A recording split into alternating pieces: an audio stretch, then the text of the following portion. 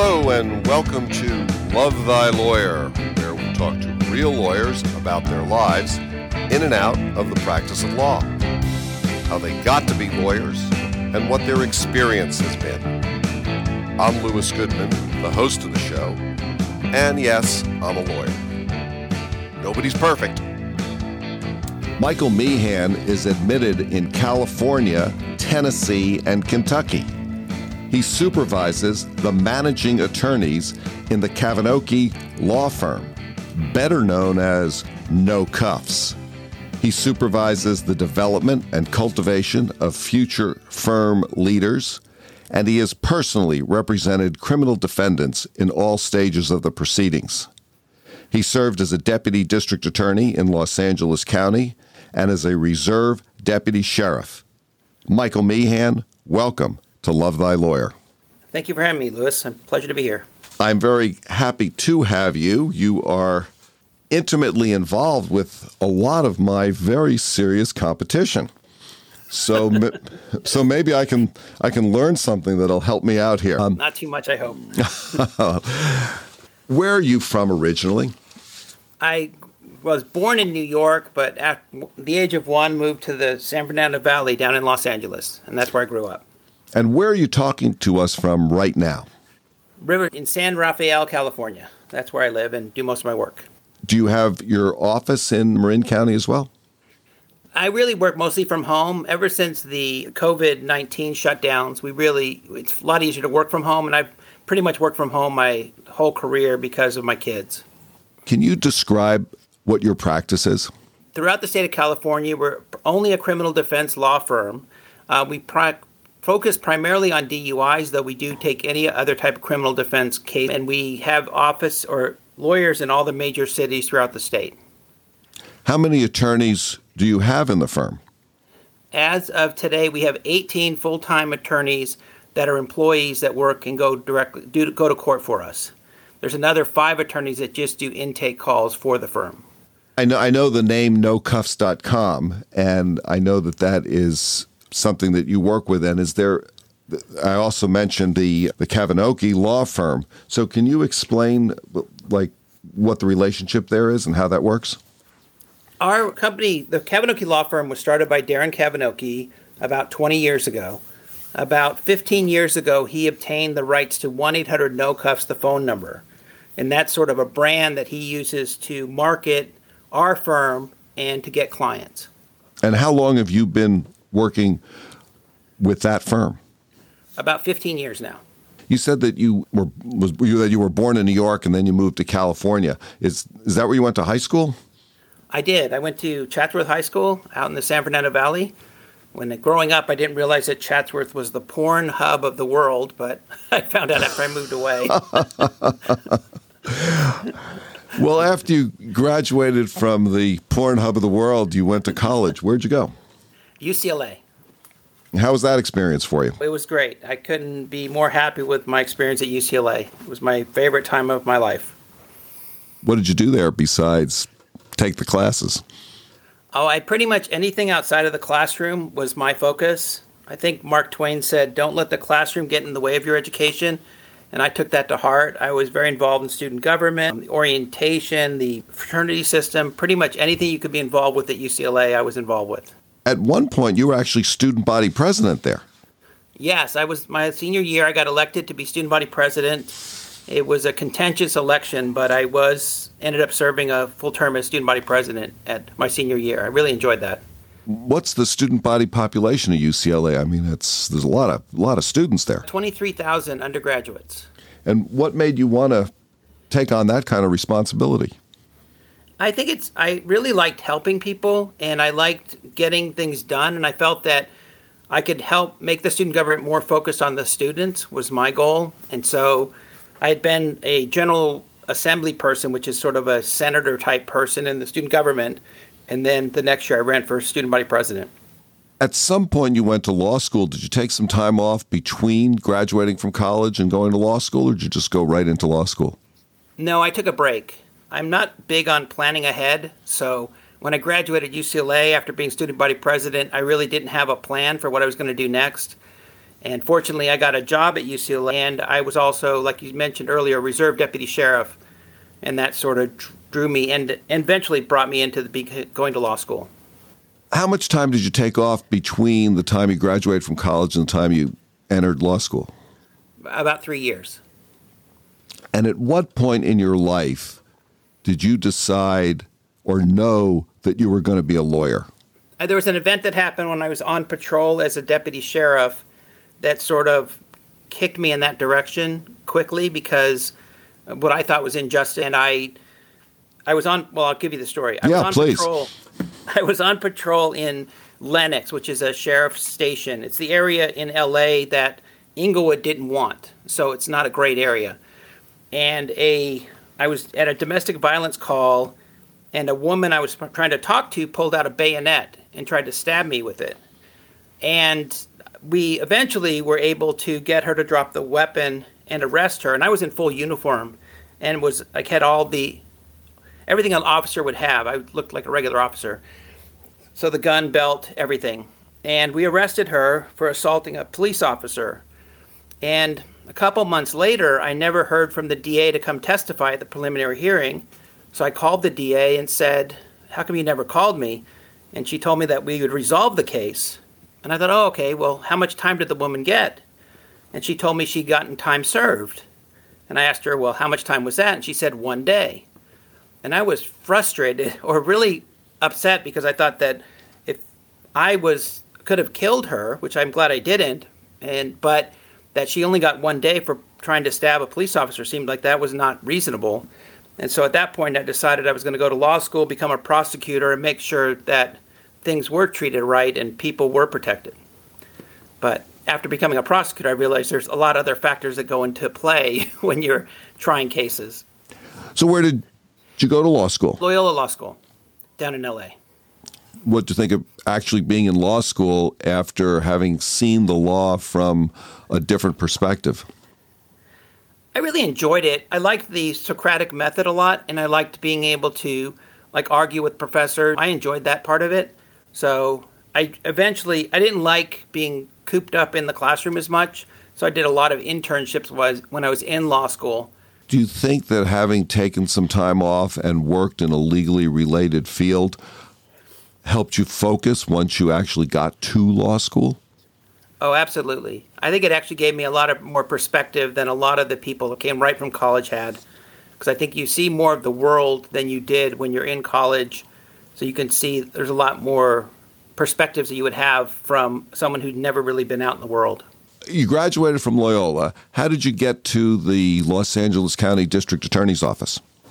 I did a lot of internships in the LADA's office in law school. And my senior year, I spent a whole semester there. And then summer after I graduated, while I was studying for the bar, I worked there also. And then at the end of, when I got my bar results, then I was offered a job, which I was very happy and very fortunate for being able to do that. What sort of work did you do as a Los Angeles County Deputy District Attorney?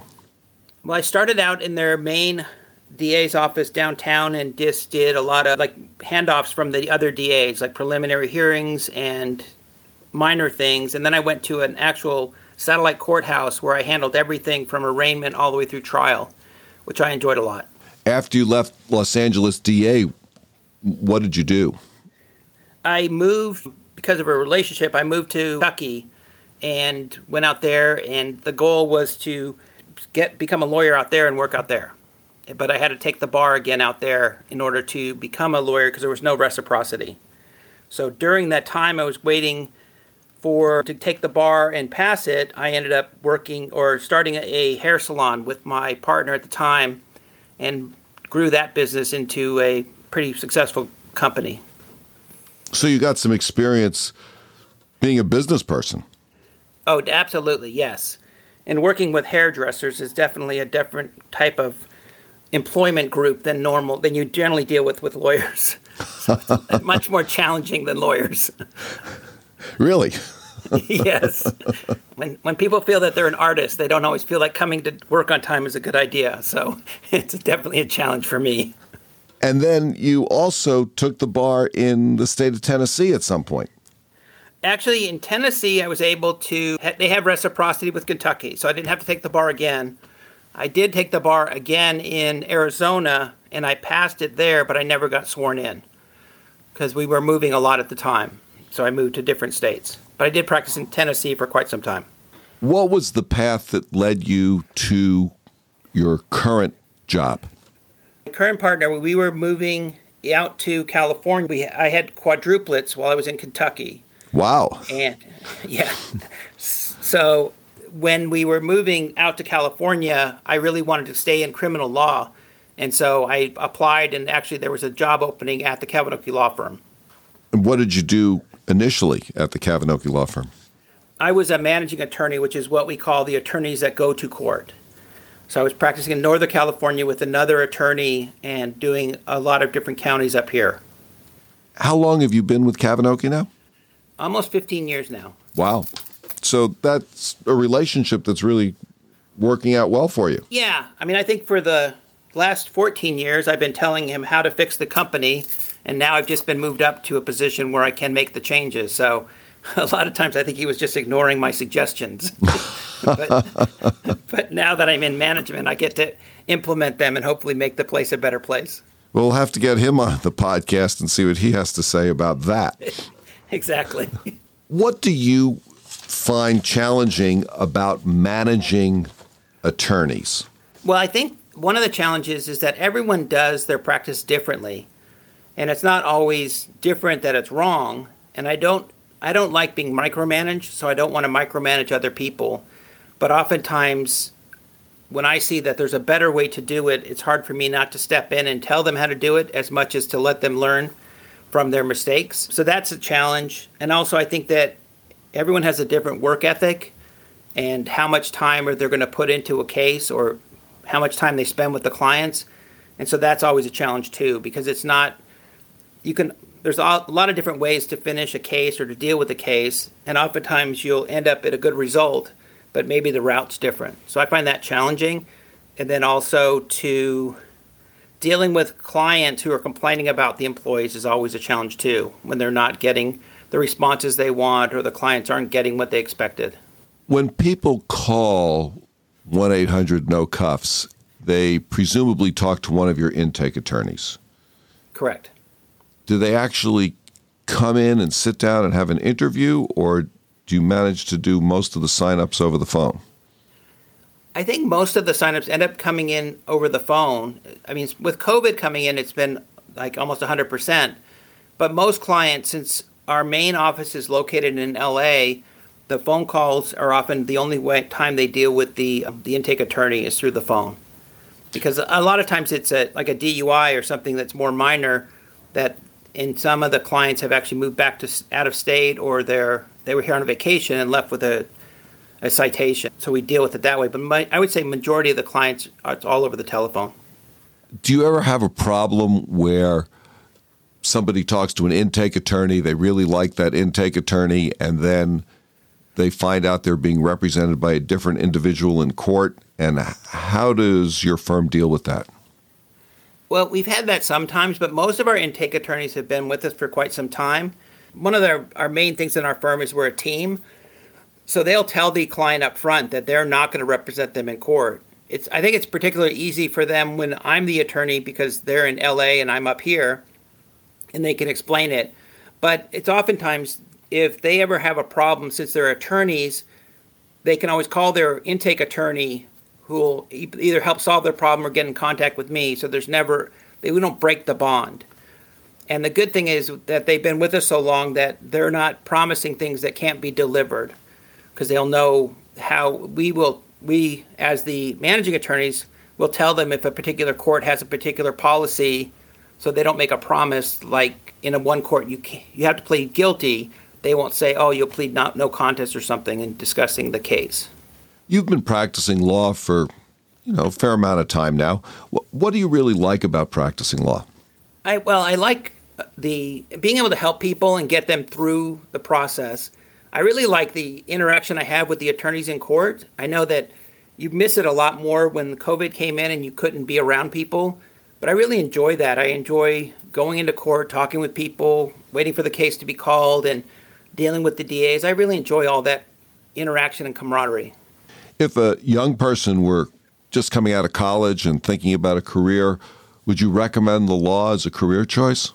I would recommend it with caution. I would tell them to go work with a lawyer first. Because I think a lot of times people have this ideal of what a job of a lawyer is, and then they get into practice and they're so bogged down with debt that they find it's not, maybe not for them. And I'd rather them see that up front and decide maybe that's not their career choice. Well, that kind of leads me into my next question, which is, how is actually practicing law met or differed from your expectations about it? Well, I thought all lawyers were really rich, so that differed a lot. It's not quite the road to wealth I thought it would be. I also think that there's a lot of the practice of law is a lot more delayed, and it doesn't seem to me, when I went to law school, I was looking at it from the perspective of a police officer, so I thought it was very black and white, where they committed the crime, they're guilty, and they get the result. And so I think there's a lot more nuance than that, which I think is good from my perspective as a defense attorney, but it's different than what I thought it would be when I went to law school. One of the things that I was really interested in talking to you is because you're an attorney who's really involved in the business of practicing law and the business of running a law firm. And I'm wondering if you could talk about that a little bit, how that's gone for you, and how maybe that or different from your expectations. I think from my perspective of owning a business also helps with that. I think that a lot of times when I was doing private practice and representing clients myself and a sole practitioner, you always hope the business would take care of itself. And so you would believe people when they promise to pay you, and then they ultimately don't, or they won't pay you until they get their next case. And I think that you get bogged down. If you trust people too much, you end up getting taken advantage of. So that I found was a good perspective. I think I was never good, and my strengths was not collecting money from people. So in the sense of when I was working for the firm, I preferred to get a regular paycheck and not have to worry about paying the rent each month. When I'm working in the business in my current position, it's really important to look at what our standards are and what we expect to collect before we go to court on a case. And it's a lot more like cut and dried rather than you believe more people and take more chances, because we have to make sure that we're paying everybody in the firm. So I think it's good to have that perspective, because it's a lot easier to get stuck on cases that take up so much time that you're not getting paid enough for them, whereas our firm tries to make it so that we don't do that. Yeah, I have a couple comments about that. Well, one is that I don't know how I would sleep at night if I had 18 attorneys to worry about paying. I mean, it's just an enormous responsibility. And I take my hat off to you and your partner for being able to run that kind of a business operation. There's a podcaster named Neil Tyra. I'll give him a little shout out here. And he has a podcast called The Law Entrepreneur. And I think it's a great podcast for anybody who's an attorney to listen to. But he really feels that it's malpractice on the part of law schools to do nothing about educating attorneys in terms of how to run a business. And you're someone who got some experience running the business with a hair salon. But I'm just wondering if you had a comment about that. Oh, I totally agree. I don't think that the law schools talk about what it is to run a law firm or a business or making payroll.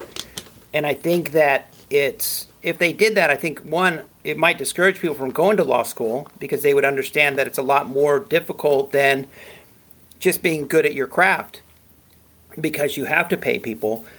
And it's also, there's a decision people make when they want to hire an assistant or hire another lawyer, if they can afford to pay them and they can have a stable job. So I definitely think if people had more of that perspective, they would know it going in. Because I know when I was practicing at the DA's office, I got a paycheck regularly. But when I went out on my own, it wasn't there unless I was really working hard to find new cases. And so it distracts you from doing the law and practicing the law. So I definitely think they should teach that. Is there anything that you know now that you really wished you knew before you had started practicing law or started being a managing attorney for a big firm? I think that knowing I think the one thing that a quote I heard once was, you never think through someone else's wallet. I'm not sure if that was in law school or somewhere else, but I often feel like people, when they quote someone a price, they think about what they could afford to do it rather than what the other person could afford. We did that in the hair salon where we would charge people $40 for a men's haircut, and I think I wouldn't pay that, but other people said, oh, that's no problem. And so you price yourself for what you're worth, not what they're willing to pay, and then they'll make that decision. And I think that oftentimes attorneys underprice themselves because either they don't have confidence in themselves or they don't think people can afford it. But there's people out there who can. And you're going to do a great job with them. And so I think you should get rewarded for it, because we often don't take into account how much it costs us to go to law school and all of our experience. What do you think is the best advice you've ever received? And what advice would you or do you give to young attorneys? You should never sacrifice your reputation for a case or a client. That you're going to be in front of these people again and again, and you really don't want to have a reputation as someone who's untrustworthy.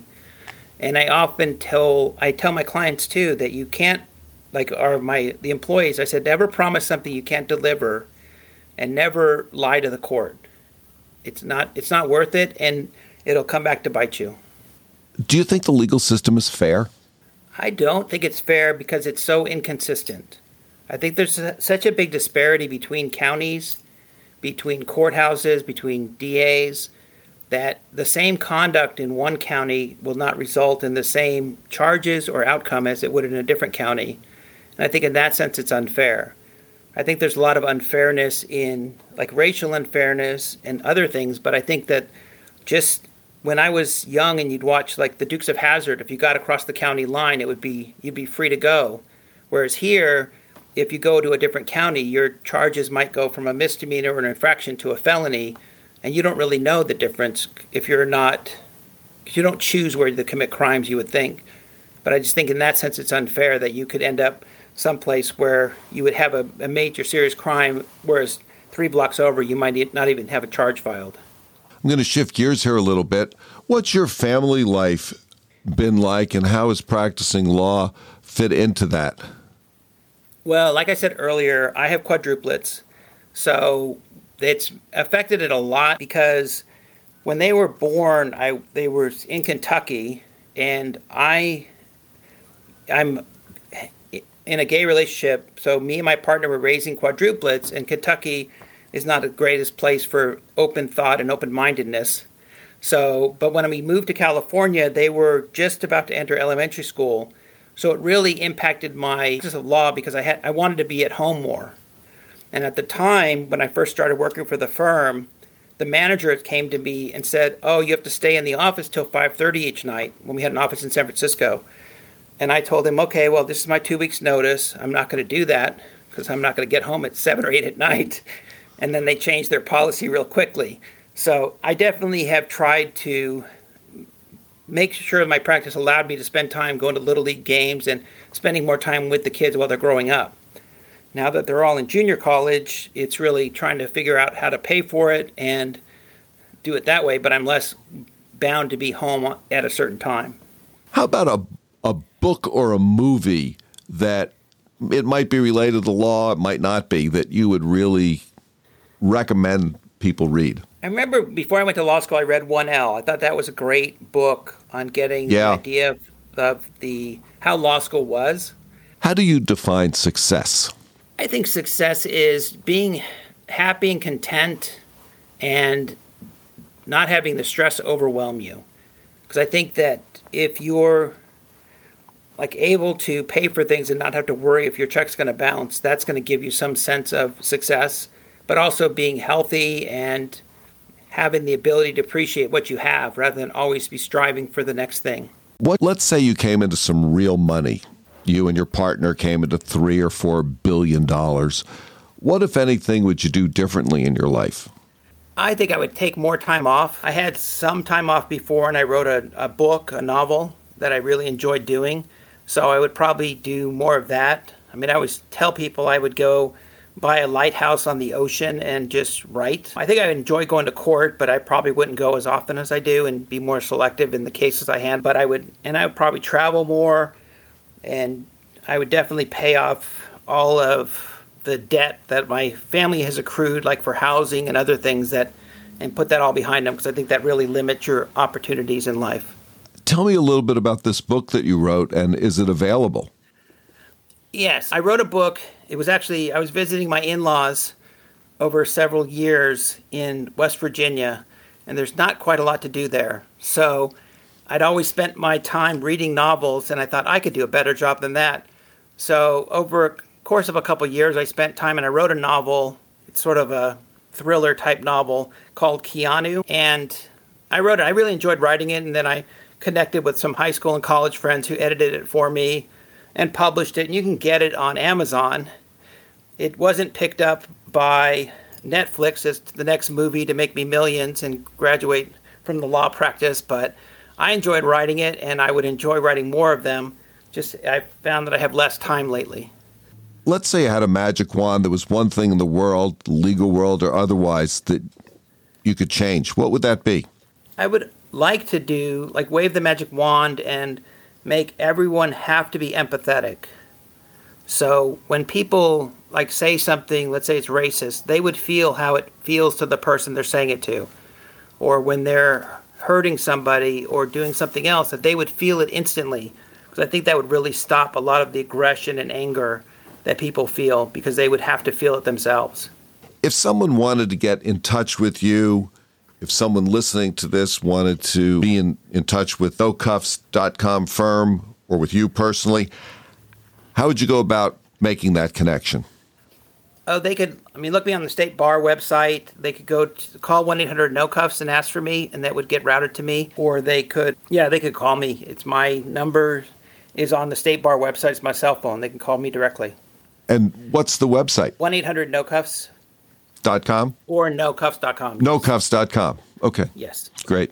Is there anything that you want to talk about that we have not covered? I think it's the one thing, I guess it's sort of unrelated to the law, but I think there's definitely a distinct challenge with people, same-sex couples raising children.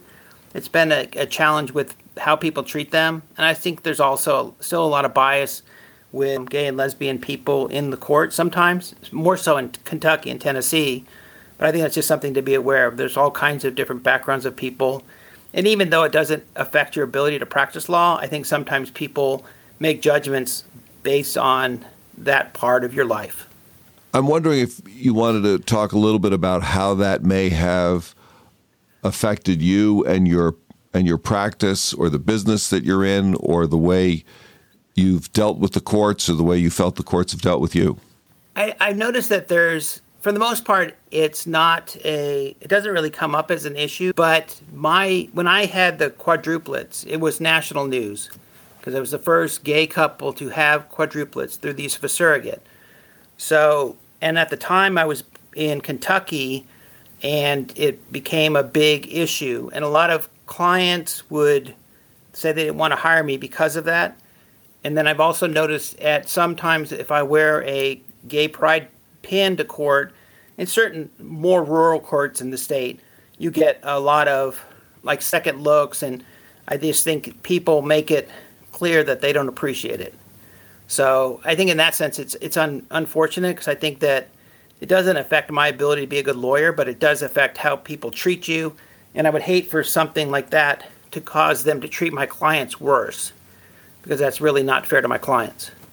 But it's also not something I think I should have to hide, nor would I. Let's say you got 60 seconds on the Super Bowl. Someone gave you big microphone, big platform, 60 seconds to speak to the nation, really to the world.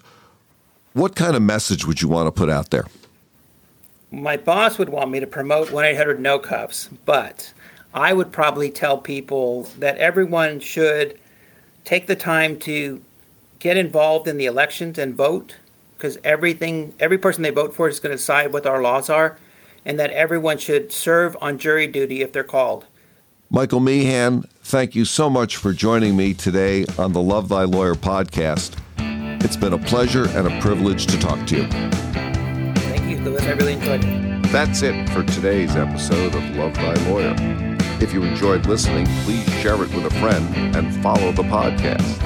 If you have comments or suggestions, send me an email.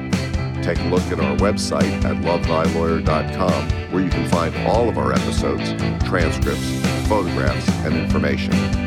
Thanks to my guests, and to Joel Katz for music, Brian Matheson for technical support, Paul Roberts for social media, and Tracy Harvey. I'm Louis Goodman.